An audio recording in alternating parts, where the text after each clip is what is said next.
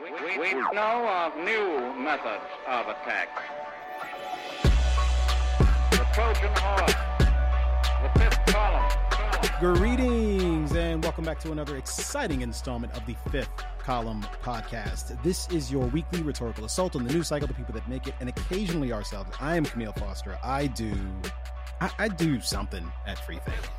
I've been told that it's good. The last couple of weeks, actually, I've been on the road, bouncing around from city to city, many flights, many miles logged.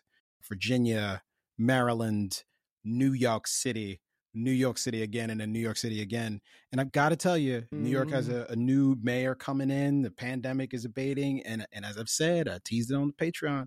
Keep thinking about coming back. Pandemic is not abating here exactly. Well, maybe it's the roving bands of thieves armed to the teeth roaming the streets of San Francisco, making me a bit nervous about my future prospects in this particular city. Oh, we got them too. Not as much. But we should talk about it. And by we, I mean Matt Welch, editor-at-large Reason Magazine, Michael Moynihan, Vice News. Hey. He's been doing some things. He's been shooting all kinds of stuff. I've been shooting like crazy. Yeah. And Matt Welch was at you attended the last shoot. My name was taken in vain several times from stage by Nick Gillespie, pretty hilariously. Although Moynihan, he taped the thing for Vice with Nick and a guy whose name I can't pronounce because some kind of foreigner from Jacobin. Yeah, who was absolutely great. Yeah, he's also a terrific. Really nice guy. I'd love to get him on the podcast. Was he great for a foreigner? Is that what you're saying? No, he was great for a commie. Yeah. And he did the smart debate thing. And I think I may have seen Camille do this, or I've seen like people who are good at this stuff do this a little bit in their own way of like, you don't bring your full crazy until right at the end. Yeah. So you come off as super reasonable to the crowd. And then by the end, Camille's like, yeah, abolish all, governments and install Dave Smith as the emperor god of the universe. And like people are like, what the fuck? Yeah. And that's what this guy did in the last like 5 or 10 minutes. Yeah, he started screaming. He was like, shoot the kulaks. I was like, dude, cut his mic.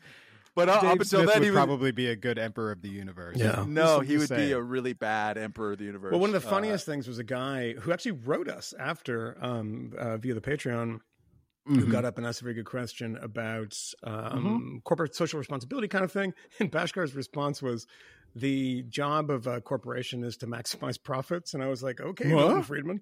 He went full full Milton Friedman. And our listener who had asked the question, he has his own business, small firm, like 20, 25 people or something around those lines.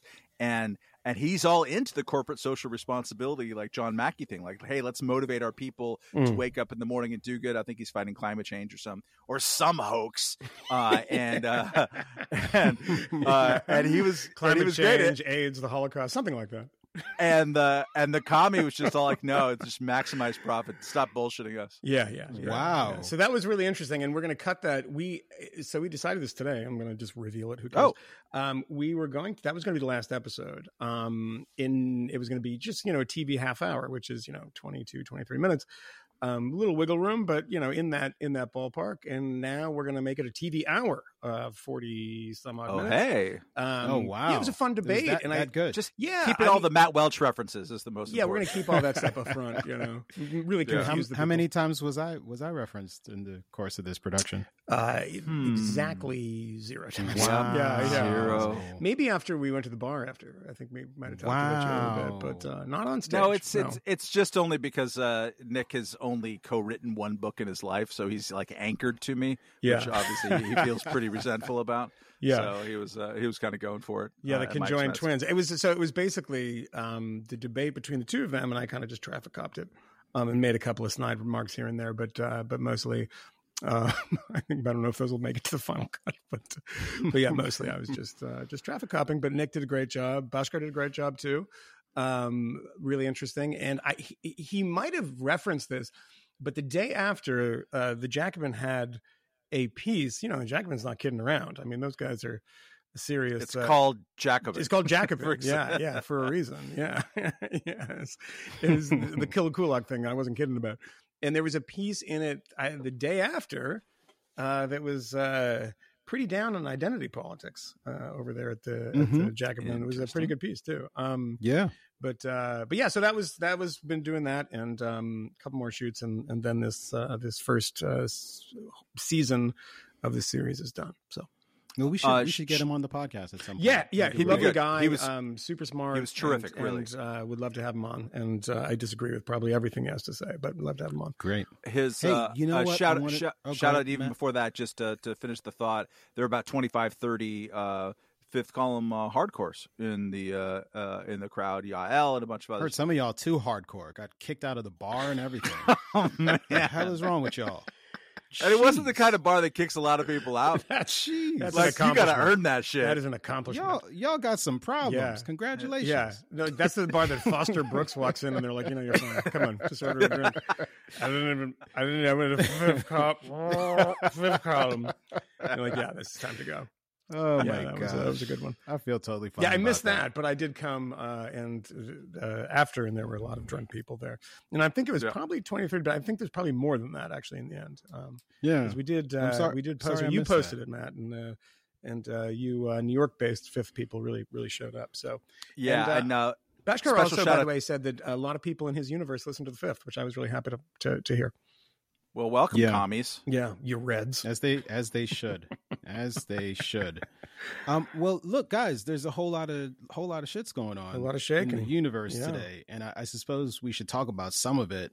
There's Cuomo Gate, which is, I suppose, Cuomo Gate 2, or is it Cuomo Gate squared, or is it the second coming? I don't know. 7 at this point. But Chris Cuomo of CNN, we talked last time, which I think was a Patreon release, which was also live streamed. Mm-hmm. That was fun. A lot of bad ideas. Talk more about that later. Yeah. But the Chris Cuomo, who at the time had just been suspended, has now been fired by CNN, and it seems that CNN is refusing to pay him any money, and there may be lawsuits coming, and there could be more coming. And he was fired from Sirius too, by the way. Was he? Yes. His book was also killed. Yeah, his book was killed. It's a trifecta. He resigned from Sirius, and all the reporting said he was forced to resign. And didn't want to, and did. And then I think HarperCollins, I presume he had to pay back the advance or the first installment of the advance, a book about kind of the Trump years and how to fix America, one of these bullshit books. But, there's really no loss to the culture of that book being canceled. Oh, God. So yeah, no, everything it's all unfolded, and everything's come apart for Chris Cuomo. But I defended him. On the Patreon. Yeah, you did. It was a weird defense, though. I want to be clear about the defense. It was. You denigrated him while defending. This was a defense that was also a long insult. Yes. And my argument, which I feel even stronger about now, because now it is the fire is of mostly conservatives, has turned on Don Lemon. I think is that his lead-in, or he leads into Don Lemon, or they have a show together. I don't even know. But they're kind of... That's homophobic. But go on. That's Cuomo-phobic. And so, Don Lemon got in trouble for in these parts where I hang out, grabbing some balls, apparently. Yeah, something like that. I don't know. I didn't. No, the complaint is disgusting. It is actually disgusting. I do know what it is. I'm not going to say it, but unfortunately, why does this stuff East not Egg happen has to a lot of has a lot of sex pests. 3 that I can think of. Yes. Right off the bat, I can think of prominent media sex pests. Yes, and Michael Moynihan. Yeah, that's and you move out to East Egg, you buy one of those little teeny sports cars, like the teeniest one you can find. Say, hey, you want to come for a ride? Because you can sneak into places with it, and no one even sees you. You look it's under hard the door. to get out. Yeah, that's the thing. Once you get them in, it's hard for them to get out. Well, I have a button in my car that just locks them in. Yeah. A guy around the corner taught me how to do that. Man. We should get him on the podcast too. I want to. Maybe he needs a new gig. I want to. But just hang out with us every week. The problem is that you see these people around, but the COVID is like they're all masked up and they're hiding. So I'm like, wait a second, is that one of those sex pests? And you can always tell by the biceps with Chris Cuomo. Definitely do a sex pests spinoff, I think. Yeah, just called sex pests. Actually, just, that could be a hell of a podcast. Yeah. Right? Sex Pests recorded in East Egg. Yeah. Oh my God. Yeah. But have you fixed your garage so that it's a podcast studio yet? Yeah. I can You don't have like 75,000 shitty sports cars in there now. Just I have one. I have one, by the way, and it's also I have a camera in there. And now that I have the camera in there, I keep on getting alerts in the middle of the night because there are like bats in there. So I don't know if you want to go in that studio. It's full of bats. So, but it's soon going to be full of bats and sex pests. So if you hang around long enough, I'll press the button and it'll lock the garage. Well, that sounds super You're not hot. getting out, Lauer. But so my defense, quick defense of him. Was, and the same thing is true of Don Lemon, who was accused, I guess, of texting a guy named Jussie Smollett, who apparently was on a show called Imperium or something. And he got a text from Don Lemon who was like, dude, they don't believe you. You know, call another Nigerian. I don't know what the rest of the texts were, but it was like something about nobody believes it. But the same thing. It's like, they can't be doing this as journalists. And of course, my argument is pretty simple. They're not journalists. And as such, the rules of journalism do not apply to them. So if you are not a journalist, you're like, oh, he's using his sources. And in Chris Cuomo's world, those are called his friends. And his friends, I mean, his father was the governor and was the mayor, and it was the governor, mayor, both. I don't know. Was he? What was Mario Cuomo? Was he the governor or the mayor? I can't just remember. Governor. It was just governor. Governor, and then perennial. Is he going to run? Yeah. Is he not going to run for president? Yeah, exactly. And speech giver guy. Yeah, no, because that would mayor was like Abe Beam, and then my favorite man of all time, the bald man in the closet who was interviewed by Nick Gillespie, who asked him about his sexuality. Do you remember this? He did. Late in life. Yes, very, very late. Ed Koch. The great Ed Koch, who I really love, who's very funny. You should have asked Nick about his sexuality. I think that was that's how you do on that one. Yeah. Ed Koch sounds like claim you're hetero. Yeah, it's all Fauci at this point. But yeah, so like he's not a journalist. Come on, let's not pretend. We all made fun of him for a long time in saying, you know, this guy's just like an entertainer and he's not a particularly good one. And now all of a sudden he's like, you know, Carl Bernstein, like, you know, his sources, his, you know, all this stuff. It's like, nah, he's a guy pretending to have COVID in the basement and then just like does squat thrusts for 6 hours a day. So, but CNN is saying that the reason he was fired, or at least the indications are that the reason he was fired is because he was lying to his audience and to the team at CNN. I'm sorry, did you say that somebody on CNN was lying to their audience?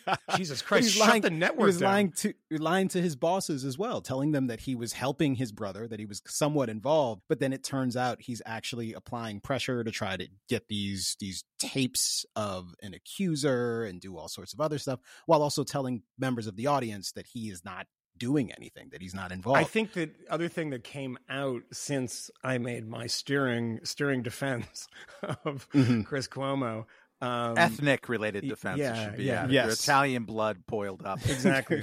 Yeah. I like to protect my brother. And I'm like, okay, fine, man. He apparently was accused of some offense by a woman that he worked with at one point.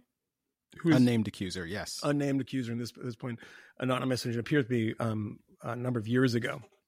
So I'm not sure why this person's coming out now, but or not really coming out now, but making the accusation. Are you sure why you're not sure that she's coming out now? I mean, that's how this happens now. Like it is, but why? If someone is like wobbling in the ring, and it could just be one more flick on the ear, and he falls down for at least a standing 8 count, that's when the accusations come now. Often as not. Although there have been accusations directed at him before as well, one of which he had to apologize for, a woman who says that he hugged her and grasped her buttocks. And I don't know if he made a very specific apology, but he did profusely apologize and apparently reach out to this woman as well to make an apology. So there had been allegations of some sort in terms of that was a contemporaneous apology right? too, wasn't it? I mean, there was an email from, I think, the day after that happened. He was like, oh, sorry, I guess I misread the signals or something. It didn't seem to be. I mean, trust me, if it was bad, he would have been off the air pretty quickly. How do you go ass grab as first play? That's, I guess, maybe I'm not Italian enough. Well, here. I mean, like, you we're just hugging. don't know the rules, Matt. You don't know the rules. We're hugging. I know the rules. I'm going to get my hand on your ass. I know the rules. When you're Right. a star, Yeah. they let They you let do you it. do. That yeah. is how Yes. it works. Yeah, exactly. Apparently, Chris had not ascended as high as he needed to Oh. for Yeah. that particular move. Yeah. All right. So, but when you're a star, they let you. Yeah, I mean that's, but it's a pretty bad month for the Cuomo family, I would say, right? Yeah, it's been Yeah. bad go. Yeah, so Been a bad go. my defense of him has softened a little bit when all the other stuff came out, but yeah, I mean he's awful in almost every way. But I'm just using the opportunity, the defense opportunity, to say that he's not a journalist. So Yeah. so different rules should apply. The more like salient or complicating factor is on Moynihan's approach is simply that CNN, like everybody else in media, has been going more and more in high truth journalistic dudgeon over the last 5 years, and so even as you know, if there's some way to quantitatively measure it, it's clear that they do less journalism. They act less journalistically than before. All you have to do is like compare Anderson Cooper this year to 5 years ago, and it's like two different human beings. Anderson Cooper has some skill as at least someone who can ask people questions. Yeah, he's good at it. Yeah. He's good. He's really good. Like some of his moderating at presidential debates has been just top notch in the past. And his show is embarrassing to watch because he's just sitting there opining all of the time. So right at the time that these people are becoming less and less journalistically serious, that's the more that they interrupt themselves in their monologue to say, we just care about the truth. Yeah. Unlike some people we know, AKA all Republicans, but especially Donald Trump. And by the way, have you heard about January 6th? Yeah. Seriously, you could play have you played the game of like, I mean, you shouldn't because no one should watch cable news. But if you turn on CNN or MSNBC, just set your watch, see how many seconds it takes to get to January 6th. Which is not to say that January to get to January 6th or Donald Trump broadly. Yeah. I think yesterday they were talking about Mark Meadows' book and the details in that book about Donald Trump's battle with COVID while he was president of the United States. The suggestion being that it was much worse than we knew at the time. How could he lie to us? I mean, it's December 7th, 2021. By the way, in the pantheon of Donald Trump lies, he wasn't as sick as he said he was really low ranking. But I just sent you both a photograph, and I don't remember that woman from CNN's name. I see her I on, don't either. But she has a little jumper on. It says, "Oh my God!" Yeah. She was doing the news with that gray sweatshirt on that says "Facts First," and not just facts first, but facts first man. in a fruity embroidered pink, cursive. Yeah, that was a lowercase cursive. Yeah, that was first of all, it said Fauci first, and then I thought it was going to be worse. Yeah, no, she was going to have those ones sold out. That's not credible. It's not credible. Yeah. But since we are saying a bunch about CNN, I should say Jake Tapper had a bit of a heater this week. Went in on Sidewinder. On China, Yeah. on NBA, on various other corporations, on the movie industry, the film industry broadly, who's been in bed with Red China, and condemned them, insisting that they had blood on their hands and would continue to have blood on their hands because of their dealings with China and their refusal to speak truth to power and condemn the Chinese for all of their various misconducts. It's been a week of people actually bashing China, or at least taking some sort of action that suggests that they're displeased with the Chinese government, who has, in addition to all of the various human rights violations that we've all heard about, this more recent scandal with a tennis superstar. I believe her name is pronounced Peng Shuai. Is that right? Well, whatever it is, it means she's not a superstar. So, Well, she's a Chinese tennis superstar. Sure. She accused a fairly high-ranking and at the time former official in China of forcing her to participate in some sort of sex act. And it was a very sensational circumstance. Apparently her name, even the word tennis, were scrubbed from Chinese social media platforms, certainly not Twitter, because if you're in China, you're not allowed to use Twitter unless you are posting on American Twitter and you are an official who has some sort of role in pushing propaganda for the Chinese government. There are a few of those. Then you get to use Twitter. Yeah. That's fine. Yeah. But yeah, Biden announced that there would be no U.S. delegation at the upcoming Beijing Olympics in February of 2022. It sounds like other members of the EU may also be joining in. Ooh, bringing the heat, just like Jake Tapper. So that's, it's a start. It's something. Yeah. It's something. It's something that the Undersecretary of East Asian Affairs will not be showing up at the Olympics. Pissed off, that dude. Yeah. He's like, dude, I got tickets to the whole family. Now I can't go see Peng Shui. I mean, please. Oh, gosh. The official reaction from the Olympic organizers is that they still plan to hold the Olympics in Beijing, despite people calling for protests. And their position on this sense seems to be that since various governments can't sort all their issues out, there's no expectation that the Olympics themselves as a platform or by way of boycotting a particular set of games is likely to resolve concerns over human rights, et cetera, et cetera. I don't know, gentlemen. Is it not meaningful when the president of the United States publicly comes out and condemns a global power who's involved in all sorts of shenanigans and does bad things? This has been a week for Biden slapping people's hands. He also had a rough phone conversation with Vladimir Putin. Well, rough, maybe. We'll see. We don't know. But we can talk about that next. I'm all in favor of American presidents telling the whoever's of Red China to not exactly fuck themselves, because that's not impolite, but to remind them that they suck. That's your job as the American president. Not good. To say that you suck, to apply moral pressure on all the crap that you're doing. That's normal and that's good. This is it's weird that in America we've lost that ability to do it because we get so tied up in our own domestic politics that I saw someone in a forum that I won't reveal exclusively, but like we're talking about Russia and Ukraine.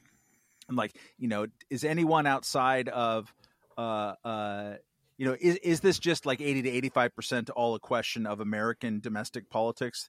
The standoff between Russia and Ukraine. It's like, no, it's a standoff between Russia and Ukraine. And actually it's a big freaking deal in Europe for a whole lot of reasons. And a lot of people are kind of upset about it. Like we tend to look at it so much through that prism, like, oh my God, we can't say anything bad about China. Remember when we had Glenn Greenwald on this show talking about this very specifically. And he expressed his own reservations about criticizing foreign governments because he feels like he wants to direct all of his fire at the U.S. government, which he has more influence over, but also doesn't want to give ammo to people, interventionists in the West. I think it's totally normal and good for Americans to do that. I also think that the best analogy, and because I've just invented it in my brain, for the International Olympic Committee and movement, there we go. It's the Clinton Global Initiative of Sports. Okay, man. Remember the Clinton Global Initiative? Remember that thing? Sure. Which does it exist anymore? Who knows? But it was like $1 trillion something or other there for about 10 years, and then it kind of went away. But what did that organization do? It would go to Turkmenistan and say, "Hey, do you want to go to the fancy conference in Switzerland?"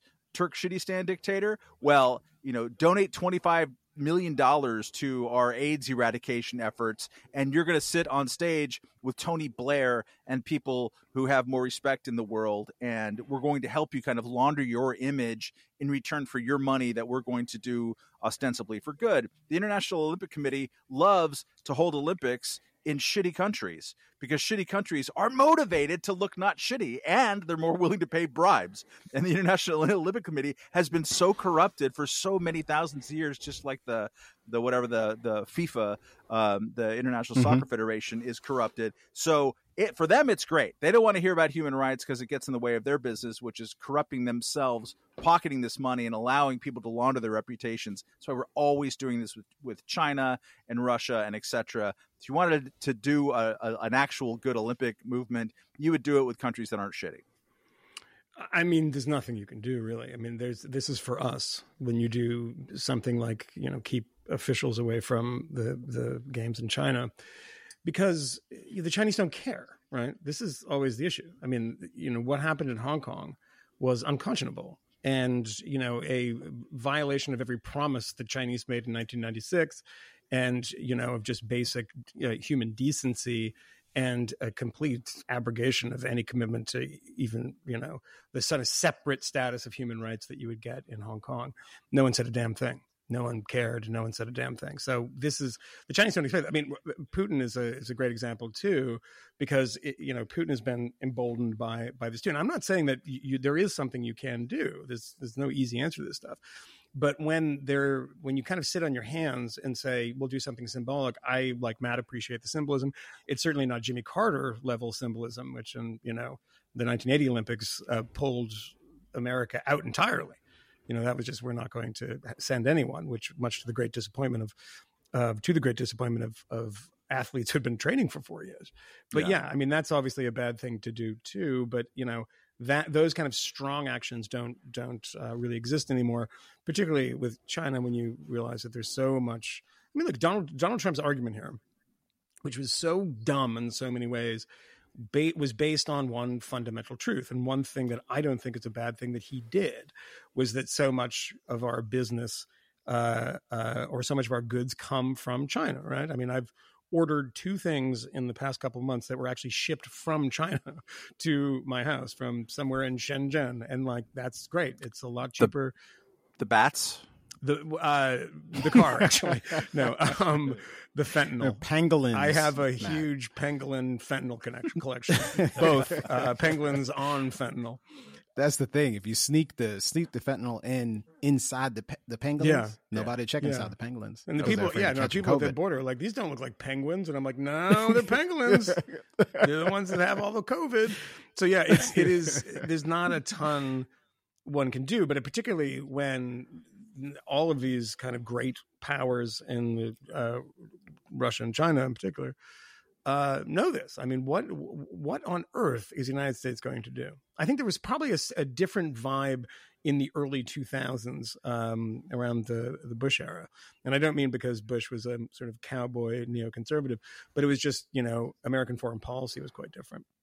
But now I don't see what the government could do. I mean, what are we going to do? Sanction China? I mean, no, we can't sanction China. And what we do is we put on, lazy tariffs, and then there's response tariffs and the rest of it. And then those disappear at some point. They don't have any effect. So what can you do? I mean, honestly, at this point, not much. So set aside government actions or statements from diplomats or diplomats skipping the Olympics. What about sports stars speaking out on these issues? I mean, Enes Kanter, freedom. And his freedom. Yeah. Pardon me. Newly minted citizen of the United States, is someone who's spoken out on these issues and seems to have done a fair amount to help bring attention to the various misdeeds of the Chinese government. But I do think that there's something interesting about prominent superstar athletes with multi-million-dollar contracts who have business in China.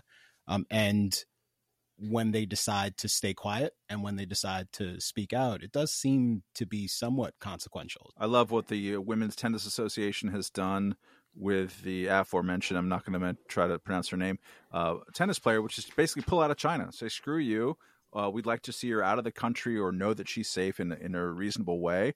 And yeah, we signed contracts with you, but you've forfeited that trust and you go fuck yourself. I think that's totally a great thing to do. I love the initial statement by Daryl Morey, then the general manager of the Houston Rockets a couple of years ago about Hong Kong, hated the NBA's swift rebuke of him, hated LeBron James's swift rebuke of him. And also, you're right. I mean, there's there was especially a moment around the time of the George Floyd protests when the NBA was the first sporting organization to really come back.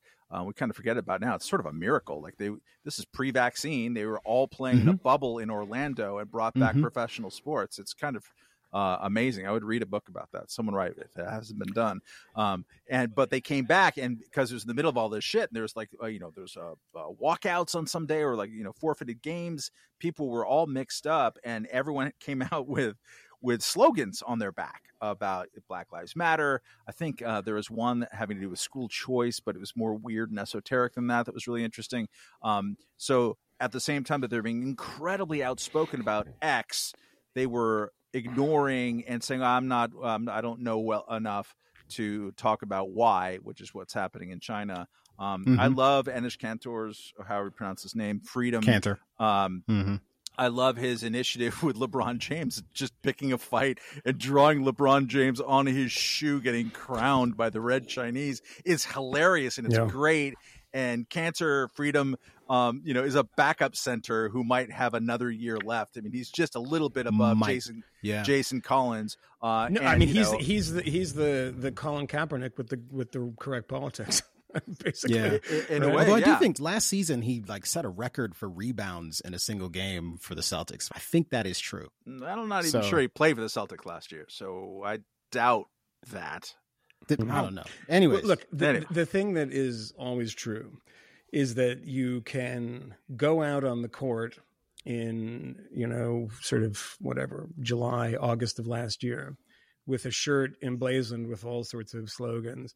But all of those slogans cost you nothing. Those are all free slogans.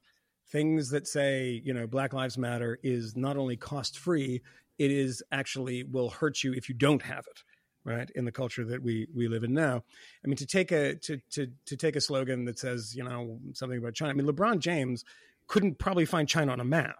He just knows that there's a lot of LeBron jerseys that are sold in China. That's the only calculation. I don't know about that. No, I think he could probably find it. What, did he go there and get crowned by Xi Jinping? And so he knew it was on the... When Space Jam came out. That's the whole thing. Well, yeah. I mean, again, he doesn't know the shit. I mean, he knows the bottom line of this. And but to the question is, it is incredibly useful. There was everyone of a certain vintage will remember in the 1990s that everybody you were around all of a sudden knew what happened to Tibet. They weren't going back to the CIA operating flights in there and the Chinese Communist Party taking it over, but they knew what was going on. They knew it was a bad thing. And there was a joke when you were in college that there was always some hippy dippy person with a free Tibet sticker on the back of their Subaru. I mean, that was, to me, great. There's all these people that don't really know what their kind of the sticker is, but they're like, I hate the Chinese Communist Party. That was because of the Beastie Boys, and that was because of Richard Gere. Was it Richard Gere that was the one that was a Tibet activist and got a lot of shit from China? And I think they banned some of his films.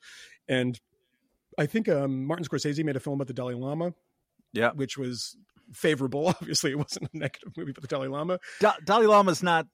He's not 100% clean. No, not 100% clean. But at the time, remember that he was doing stadium tours. I mean, I remember when I first got to Sweden, it was live at Globen in Stockholm was the Dalai Lama. And I was like, wait, 40,000 people are going to go see a guy in a saffron robe mumble into a microphone for 2 hours? I don't get it.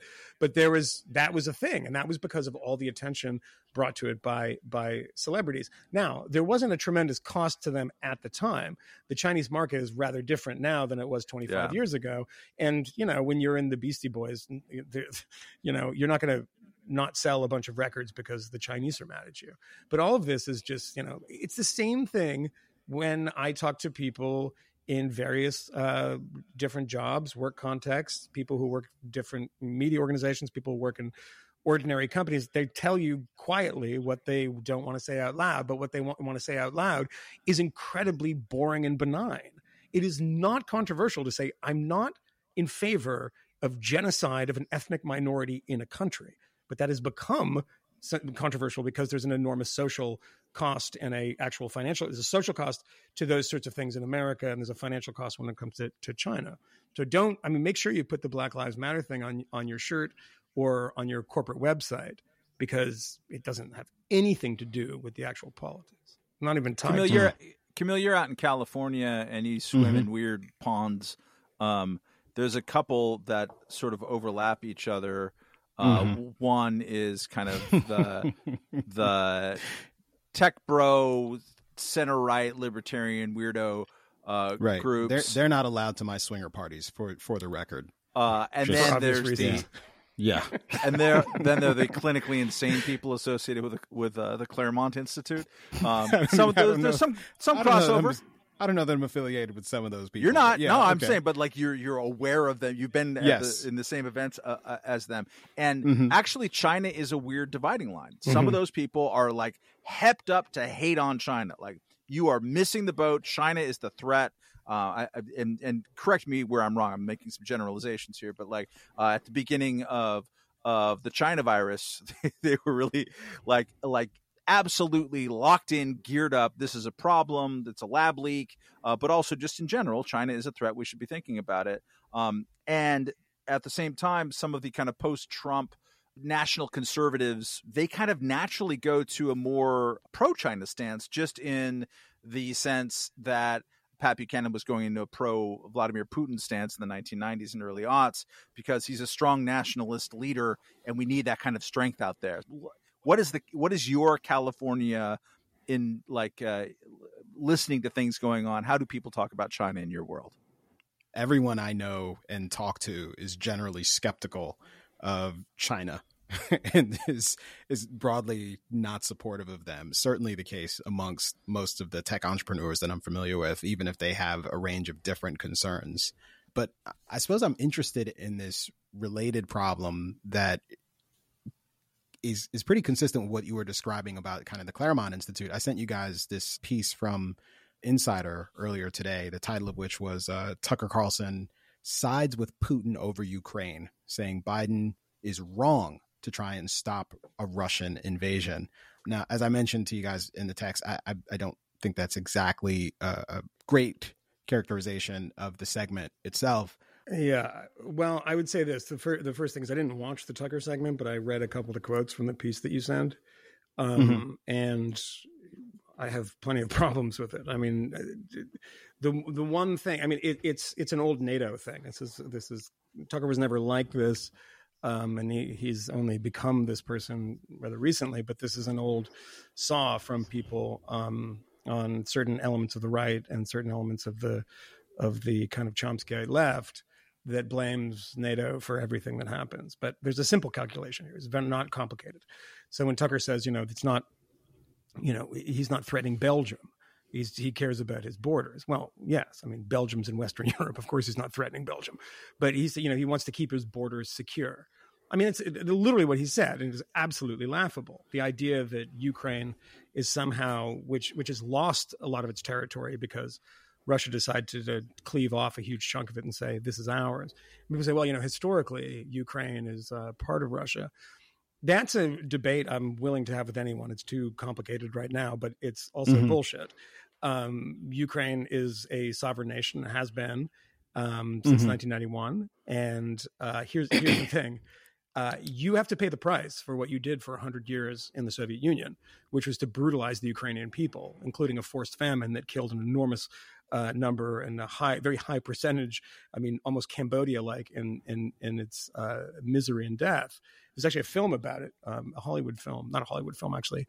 It's Agnieszka Holland who did it. The one I can't remember the name of the film, but it's a recent film, quite good, about that is about the Ukrainian famine. But here's the thing: is that when you say that they cannot join NATO, you're immediately saying that the country has no sovereignty, because it is Ukraine's decision and Ukraine's decision alone if it wants to join NATO. You're saying, well, you have to, the United States and the NATO powers have to prevent them from doing so. It's a voluntary alliance. I mean, if they want to be a part of it, they should have a right to be a part of it. Well, it'll make Vladimir Putin mad. Well, tough shit. It is literally as simple as that. Tough shit. The thing is you can make up as many little tales about how this is antagonistic to Vladimir Putin. Well, I don't really care that it is good. But the thing is Vladimir Putin is not upset about NATO. He's not worrying that there's a existential threat on his borders. He believes and has believed for a long time, because he does not have the ideology of the Soviet Union, because he knows that doesn't work anymore. But he does have the sort of fundamental nature of the Soviet Union, as somebody who cut his teeth in the KGB and working in East Germany, is that he has the same vision of Russia as a great state, which includes Ukraine as part of Russia, as part of Greater Russia. If Vladimir Putin, without firing a shot, without annoying anybody, could expand the borders of Russia to encompass all of the former Soviet states, he would do so. He would do it. Period. End of story. This is just one of those things that he sees that is probably a fairly easy thing. I don't believe at this point, those 90,000 troops in the border have, I think, become 200,000 or something now. I don't believe that he's about to invade Ukraine. I hope that I'm correct about that, and I'm willing to entertain the idea that I could be wrong too. But the game that is being played here, this game of brinksmanship, Vladimir Putin is creating a crisis. It's not something that the Zelensky government or not something that Ukrainians have done. You know, if you can find that casus belli, you could say, well, you know, in 1939, a bunch of Polish people attacked a German radio station. It turned out to be Germans in Polish outfits. But you can always find something. But they're not doing anything right now. It is merely Vladimir Putin knowing and the Kremlin knowing that they're in a position of strength.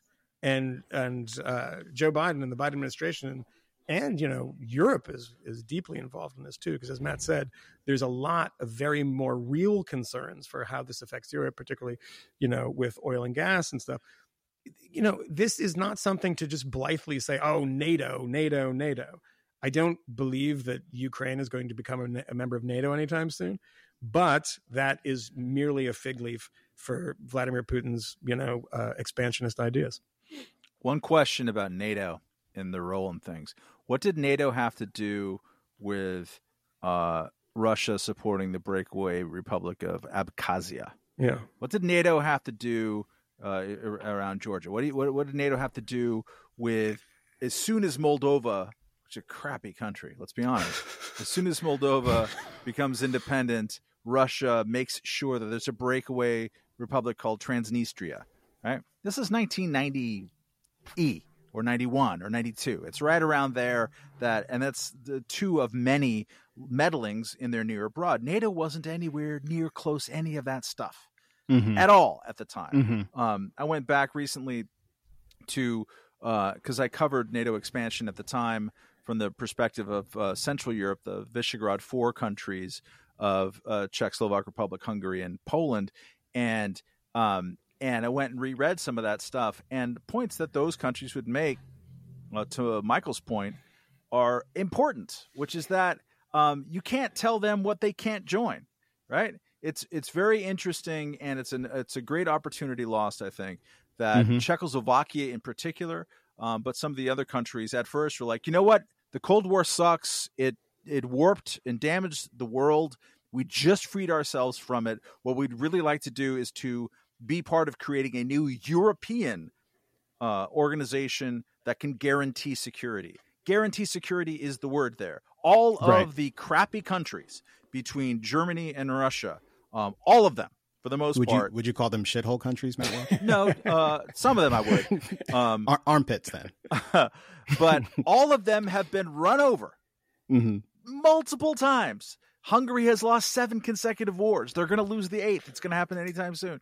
All they do is get run over by. So what do they need? What do they want? Security guarantee. When do they want it now? And you know, they would have loved it if the two countries, two superpowers, receded and that they were part of building something new. Europe was a basket case after the end of the Cold War. They couldn't figure out what to do. Yugoslavia was splintering, and so they would just sort of sit on their hands, disagree with one another about various things, and then look over their shoulder and say, America, please fix it. This was such a big problem, and it's underrated. It's underrated. Yeah, conservatives have to do a little deep thinking here, because for the past 4 years, the Russian bogeyman, which was so wildly overplayed, in their influence in American elections and influence over the Trump administration, et cetera. And it was so silly that it's become this cry wolf thing on one level. And on another, it's actually affected conservatives in a very stupid way, in which they say, well, you know, we were wrong about Putin. He's actually not that bad of a guy. Here's the analogy that I would make. Why are there so many police in that bad neighborhood? Because there's a lot of crime in that bad neighborhood. We kind of talk about this sometimes, don't we? Why would a country like Ukraine want to have a police force like NATO in its country? Because in 2014, the Kremlin took a big part of its country called Crimea. See, if there's no crime going on, then maybe I'd say, well, yeah, I don't know why they want to join. It does actually make a ton of sense. But the fact that you cleave off a huge chunk of the country in 2014, that prior to that, you essentially had a Russian puppet that was operating in Ukraine until an actual democratic election pushed them out, and now they live in Moscow. I mean, come on, this is not a complicated thing. And if you don't want that stuff to happen, don't make offensive, not offensive, but offensive military strikes on a country. And guess what? They won't be so paranoid. They won't say, hey, guys, can you back us up here? Because we don't have a military that can take on the Russians. So how about a little help? And I guess the argument is not that they can't, well, people do believe this, that they can't actually, as a sovereign country, make their own decisions, that we should actually step in as the United States and say, you know what, that's a little too provocative. We know you'd like to join, but we don't want you to join. It's like, I think the provocative thing is invading Ukraine. That's the provocative thing. Yeah. The other thing I would add is that, especially in the early days of NATO enlargement, the countries that wanted to come in had to qualify by jumping through a lot of hoops. They had to say, we no longer have outstanding border disputes with our neighbors. We no longer have laws that discriminate against ethnic minorities. These are important things in that part of the world. We have, established the rule of law. We have X amount of non-corruption happening here. We have some amount of stability and success. I think those were really important integrational things. And in a way, they're cousins to one of my critiques of how the West has engaged with China and Russia over the years. I think including Russia in the G7 was a colossal mistake, just as including China in the WTO, in my mind, is a colossal mistake. You got to earn that shit. It's not just because you're big and you got nukes. You have to earn your way into the cool clubs. And so for me, I wouldn't, I'm there's 1 out of 5 trillion libertarians who thinks that expanding NATO to include, the Czech Republic was a good idea. I am that person. I've been taking heat for it forever, simply because I look at it from the Czech point of view. And I saw that development, and they were, again, leading the argument for, we don't want that. We want a new thing to create. Let us do that. And it wasn't done. But I'm totally against, getting Montenegro. Montenegro sucks, people. Like, man, you've insulted Moldova and Montenegro in the same podcast, dude. I mean, it's go to some of those places. They don't deserve to be insulted. It's just like, how often does that happen? No, I mean, one podcast, Montenegro. If it's and up Moldova. to me, I mean, Greece and Turkey are in NATO. That's 2 mistakes. Yeah. Turkey in particular. And Greece is they just can't pay their bills. Come on, everybody's on vacation all the time. That's true. Nice place. But make it so that Ukraine for me does not qualify on a lot of different ways. You have to cross thresholds to get there. And I think a big mistake of our more interventionist friends in America is like, yes, where is the border of Russia? That country I've never heard of until yesterday. You come to NATO because fuck Putin. That I think is wrong, and I think it's it is seen. But isn't that where the impulse is now? It's the sense that I get when I listen to some of the more full-throated, kind of saber rattling coming out of Washington D.C. Not Biden, but other members of the political establishment. Sure, I think that's true. GOP Senator Roger Wicker, who earlier this week, I believe, talked about the potential for nuclear weapons. Jim Inhofe talked about arming Ukrainians against Russia, and this has been floated by other people as well. Some of that is obviously very provocative. Some of it may be more defensible.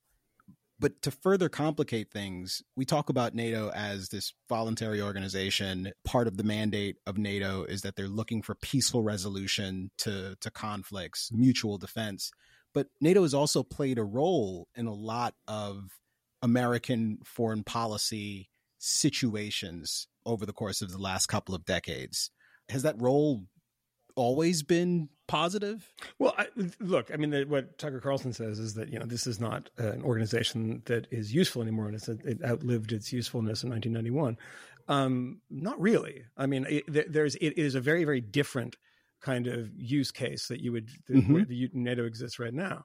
But something is like selling people weapons. I think you can apply the same logic of if they want to buy weapons, and you can sell them to them. Russia certainly doesn't. Where do you think everything comes from in Venezuela, for instance? All of this. Russia's the hand of Russia is all over the world in the same way that the hand of China is all over Africa and is being very expansionist and other soft expansion in other countries too. America's done a lot less of that in the past 10, 15. Look, you can say, well, that's people are probably choking and saying Iraq. Like, yeah, but that was different. This is not something that is not very similar. That wasn't NATO. It wasn't NATO, but it was also a very different situation of like the exercise of American foreign power in a very particular context. Did I lose you guys? No, I'm sorry. No, okay, no, yeah, I just froze. No. Yeah, but we're freezing in terror. Freezing in terror. Warmongering. Let's invade Ukraine. No, I just. But NATO has had some role in Iraq, for example. I believe it was like training missions as opposed to combat missions. Well, right?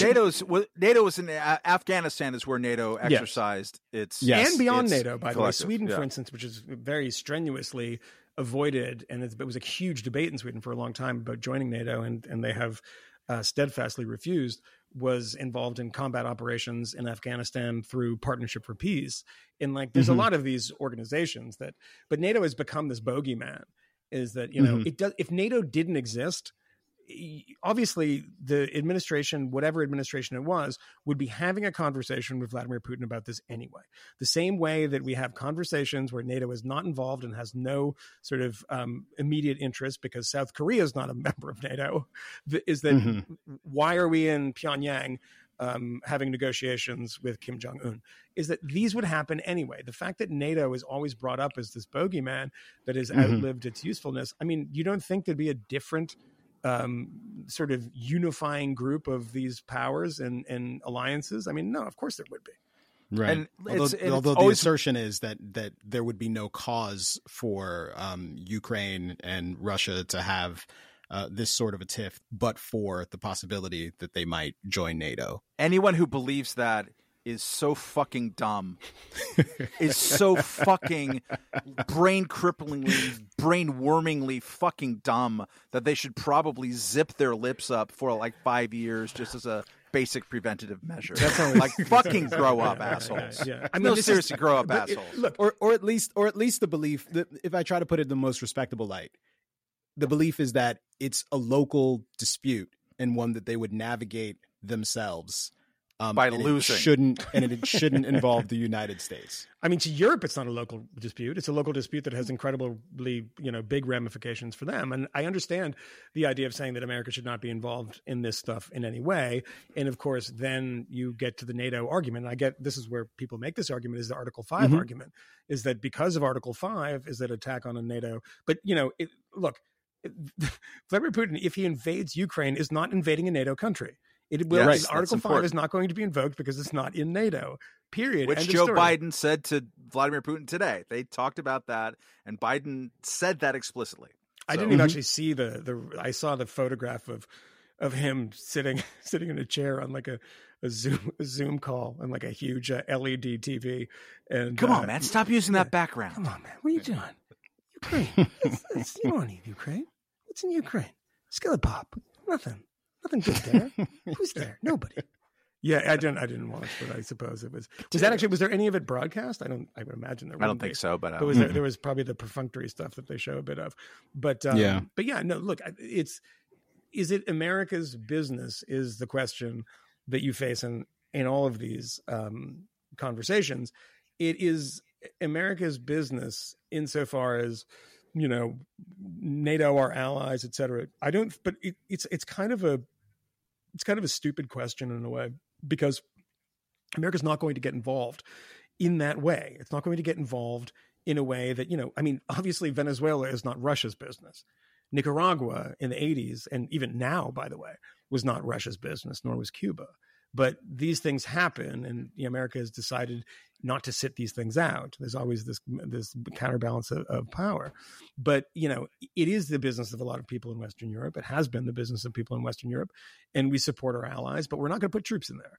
And I think that everybody talking right now would be adamantly opposed to any even suggestion that would happen. That would be absolute lunacy.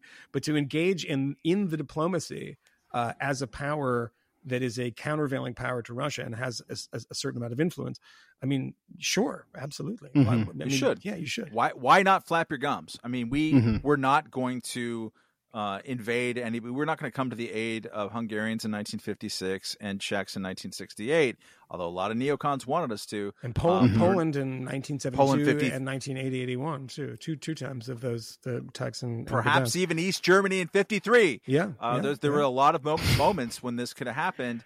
And it didn't. They weren't NATO allies, and it would have been, I don't know, maybe World War III. So, it's a good thing that it didn't happen. And also, you want people to own their own revolutions, which is something that we should have learned a lot by now. But that doesn't mean that you need to zip up your mouth as if, talking about it and saying, hey, I think what you're doing is really bad. Right. You're a bad actor in the world, and shame on you, and I'm going to do perhaps a symbolic gesture that isn't a huge thing, but it's going to discomfort some of the people in your regime. I will do that and screw you. And I'm going to go up on the podium and say that. That's what we should do. That's the people who've been criticizing NATO and American hegemony and all that kind of shit.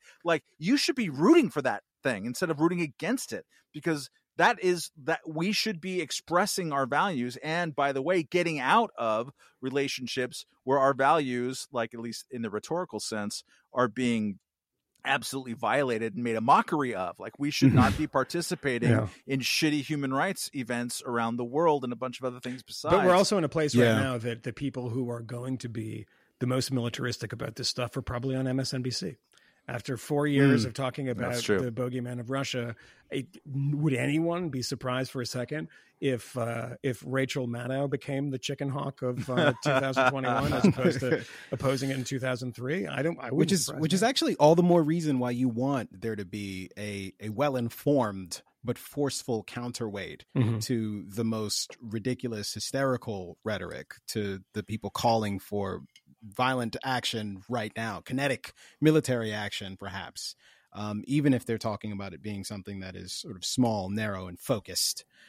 But I do want to ask again, because we kind of, I think it was you, Matt, who mentioned Afghanistan and NATO, or maybe it was you, Moynihan. In either case, I'm wondering if either of you think, and my suspicion is that it's probably not the case, that if NATO didn't exist, that it would have a meaningful impact on the way U.S. foreign policy has played out since September 11th.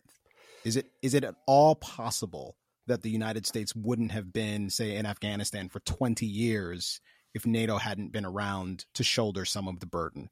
My suspicion is that the answer to that question is no. And my suspicion is that all of the counterterrorism activity that NATO, let's say, had been involved in different ways, all the sort of supporting capacities that it had been involved in, relative to the overall efforts of the United States on its own, are probably not that significant, and likely absent that involvement, the United States would have done much the same thing in pretty much all the same places. I think that's right. Yeah, it may have even been a constraining factor. I mean, what my instincts would say. There was enthusiasm to support America after 9/11, and the NATO declaration or invocation of Article 5 was part of that, and that enthusiasm went away in a hurry, really very quickly.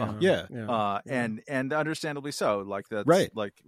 We should have, if we go there, we punch them in the mouth, tell them you can't have a regime that supports people who did this attack, and then you leave.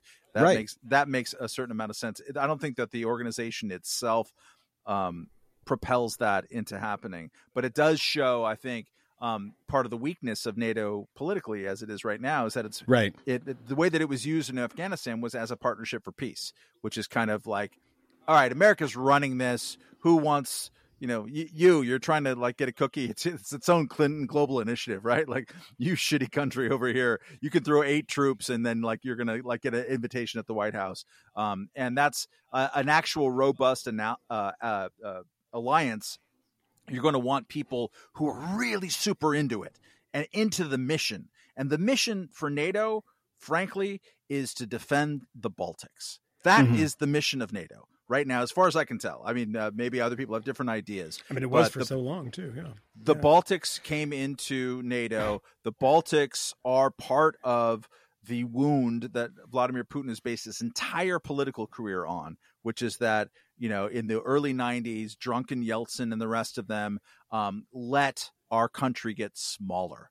It's the same psychic wound in a way that Hungary had after the Treaty of Trianon when it lost, 2/3 of its territory. There's a whole substructure of people who are like, God damn it, Hungarians need access to the Baltic Sea and the Adriatic at all times. That's normal. And so you can play to that fear. I think Putin would love to retake the Baltics. I also think he has no chance of ever doing that.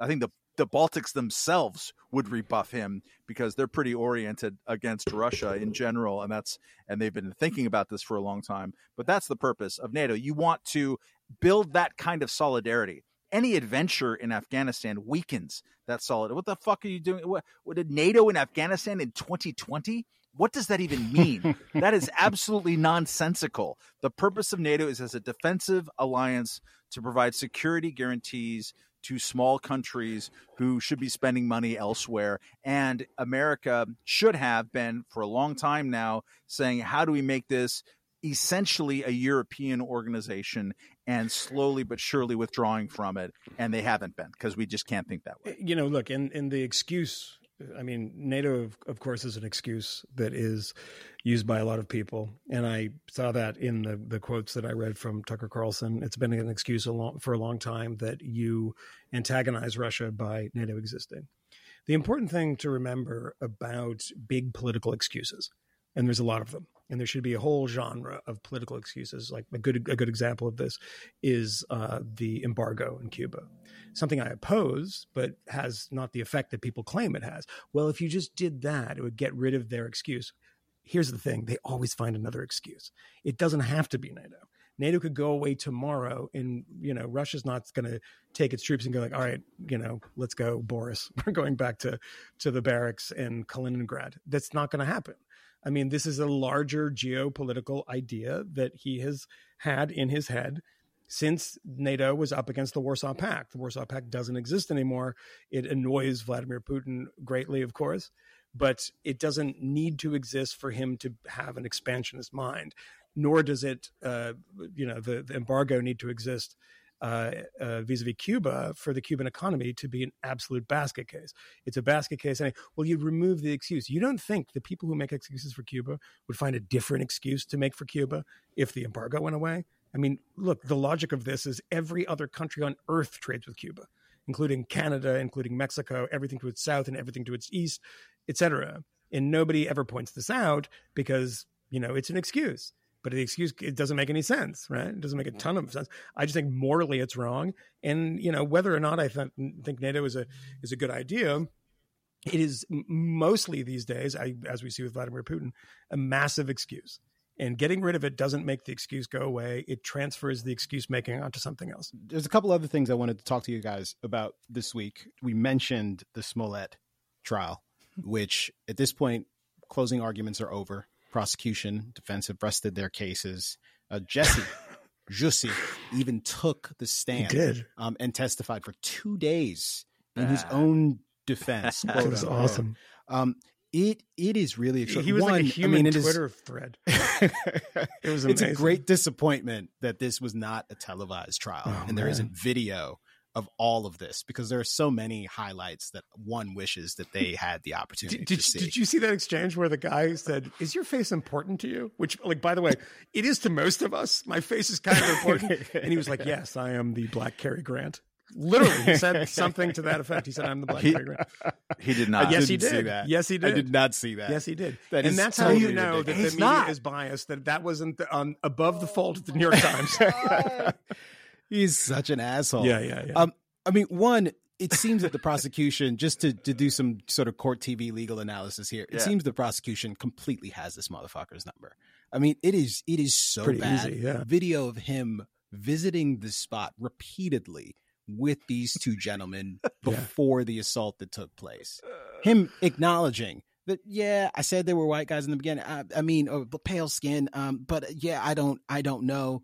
And now the text messages that have come out between him and the brothers, where while they are in police custody, he is bizarrely texting them, telling them that he supports them and he knows that they didn't do anything wrong, only to show up in court and say, yeah, me and the one brother, we were fucking the other one. He's a homophobe. So you can't trust these motherfuckers. They're lying. I had nothing to do with this. I did not set up a fake hate crime on myself. I was shopping for eggs at 2:00 in the morning in Chicago. I thought he was getting a Subway sandwich. He got a Subway sandwich, but he was out there he was also looking for eggs because the brothers told him that he needed to have 4 eggs as part of his regiment. Did they tell him that he had to have a foot long? Anyone address that little gaping hole? We in don't story? Know. Yeah. Or that he needed to tie a noose around his neck and leave it there until law enforcement showed up. But there's so many absurd claims in the he thought they were putting on this. Those white people were putting a bolo tie on him. They all like country music. Him insisting that he would have never called the police as a black man, and he didn't really want them to show up. But of course, once they were coming, he didn't want to take the noose off because he wanted them to see it on him. Yeah, I mean, can you imagine? Can you imagine that? And my favorite moment of the trial, based on like all the reporting that I've seen, is him assailing the prosecutor for reading his text messages back to him and using the word nigga. Yeah, while questioning Jussie, and Jussie saying, hey, that's offensive. That is offensive for you as a white man to use the word nigga.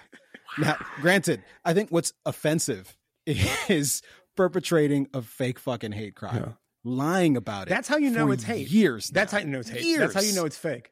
Is that he is doing all of the social media stuff. He's like, she said the word. That's like a tweet storm right there. Then the one like, I didn't want to call the police as a black man in America who's also really famous and on a television show. And the Chicago PD like literally shut down all murder investigations for 2 weeks trying to figure out what happened. Yeah, I don't. So crazy. I mean, it was like they literally put all their resources on it. Did you see that tweet thread somebody did of all the celebrities' responses to it? It was hilarious. There's like 40,000. Literally every tweet from like, that's the girl that was on Facts of Life. She's like, Jussie, we're with you. Tootie is here. I saw the girl from Roseanne, or woman from Roseanne, getting emotional, talking about how because this is a black gay man, people are skeptical of his claims, and it's just too much. No, it's because he's clearly lying. What are you talking about? It's because it's absurd. Yeah. Is it at this time? It's totally ridiculous. Is it at this time that I can formally request a reading of the Black Lives Matter?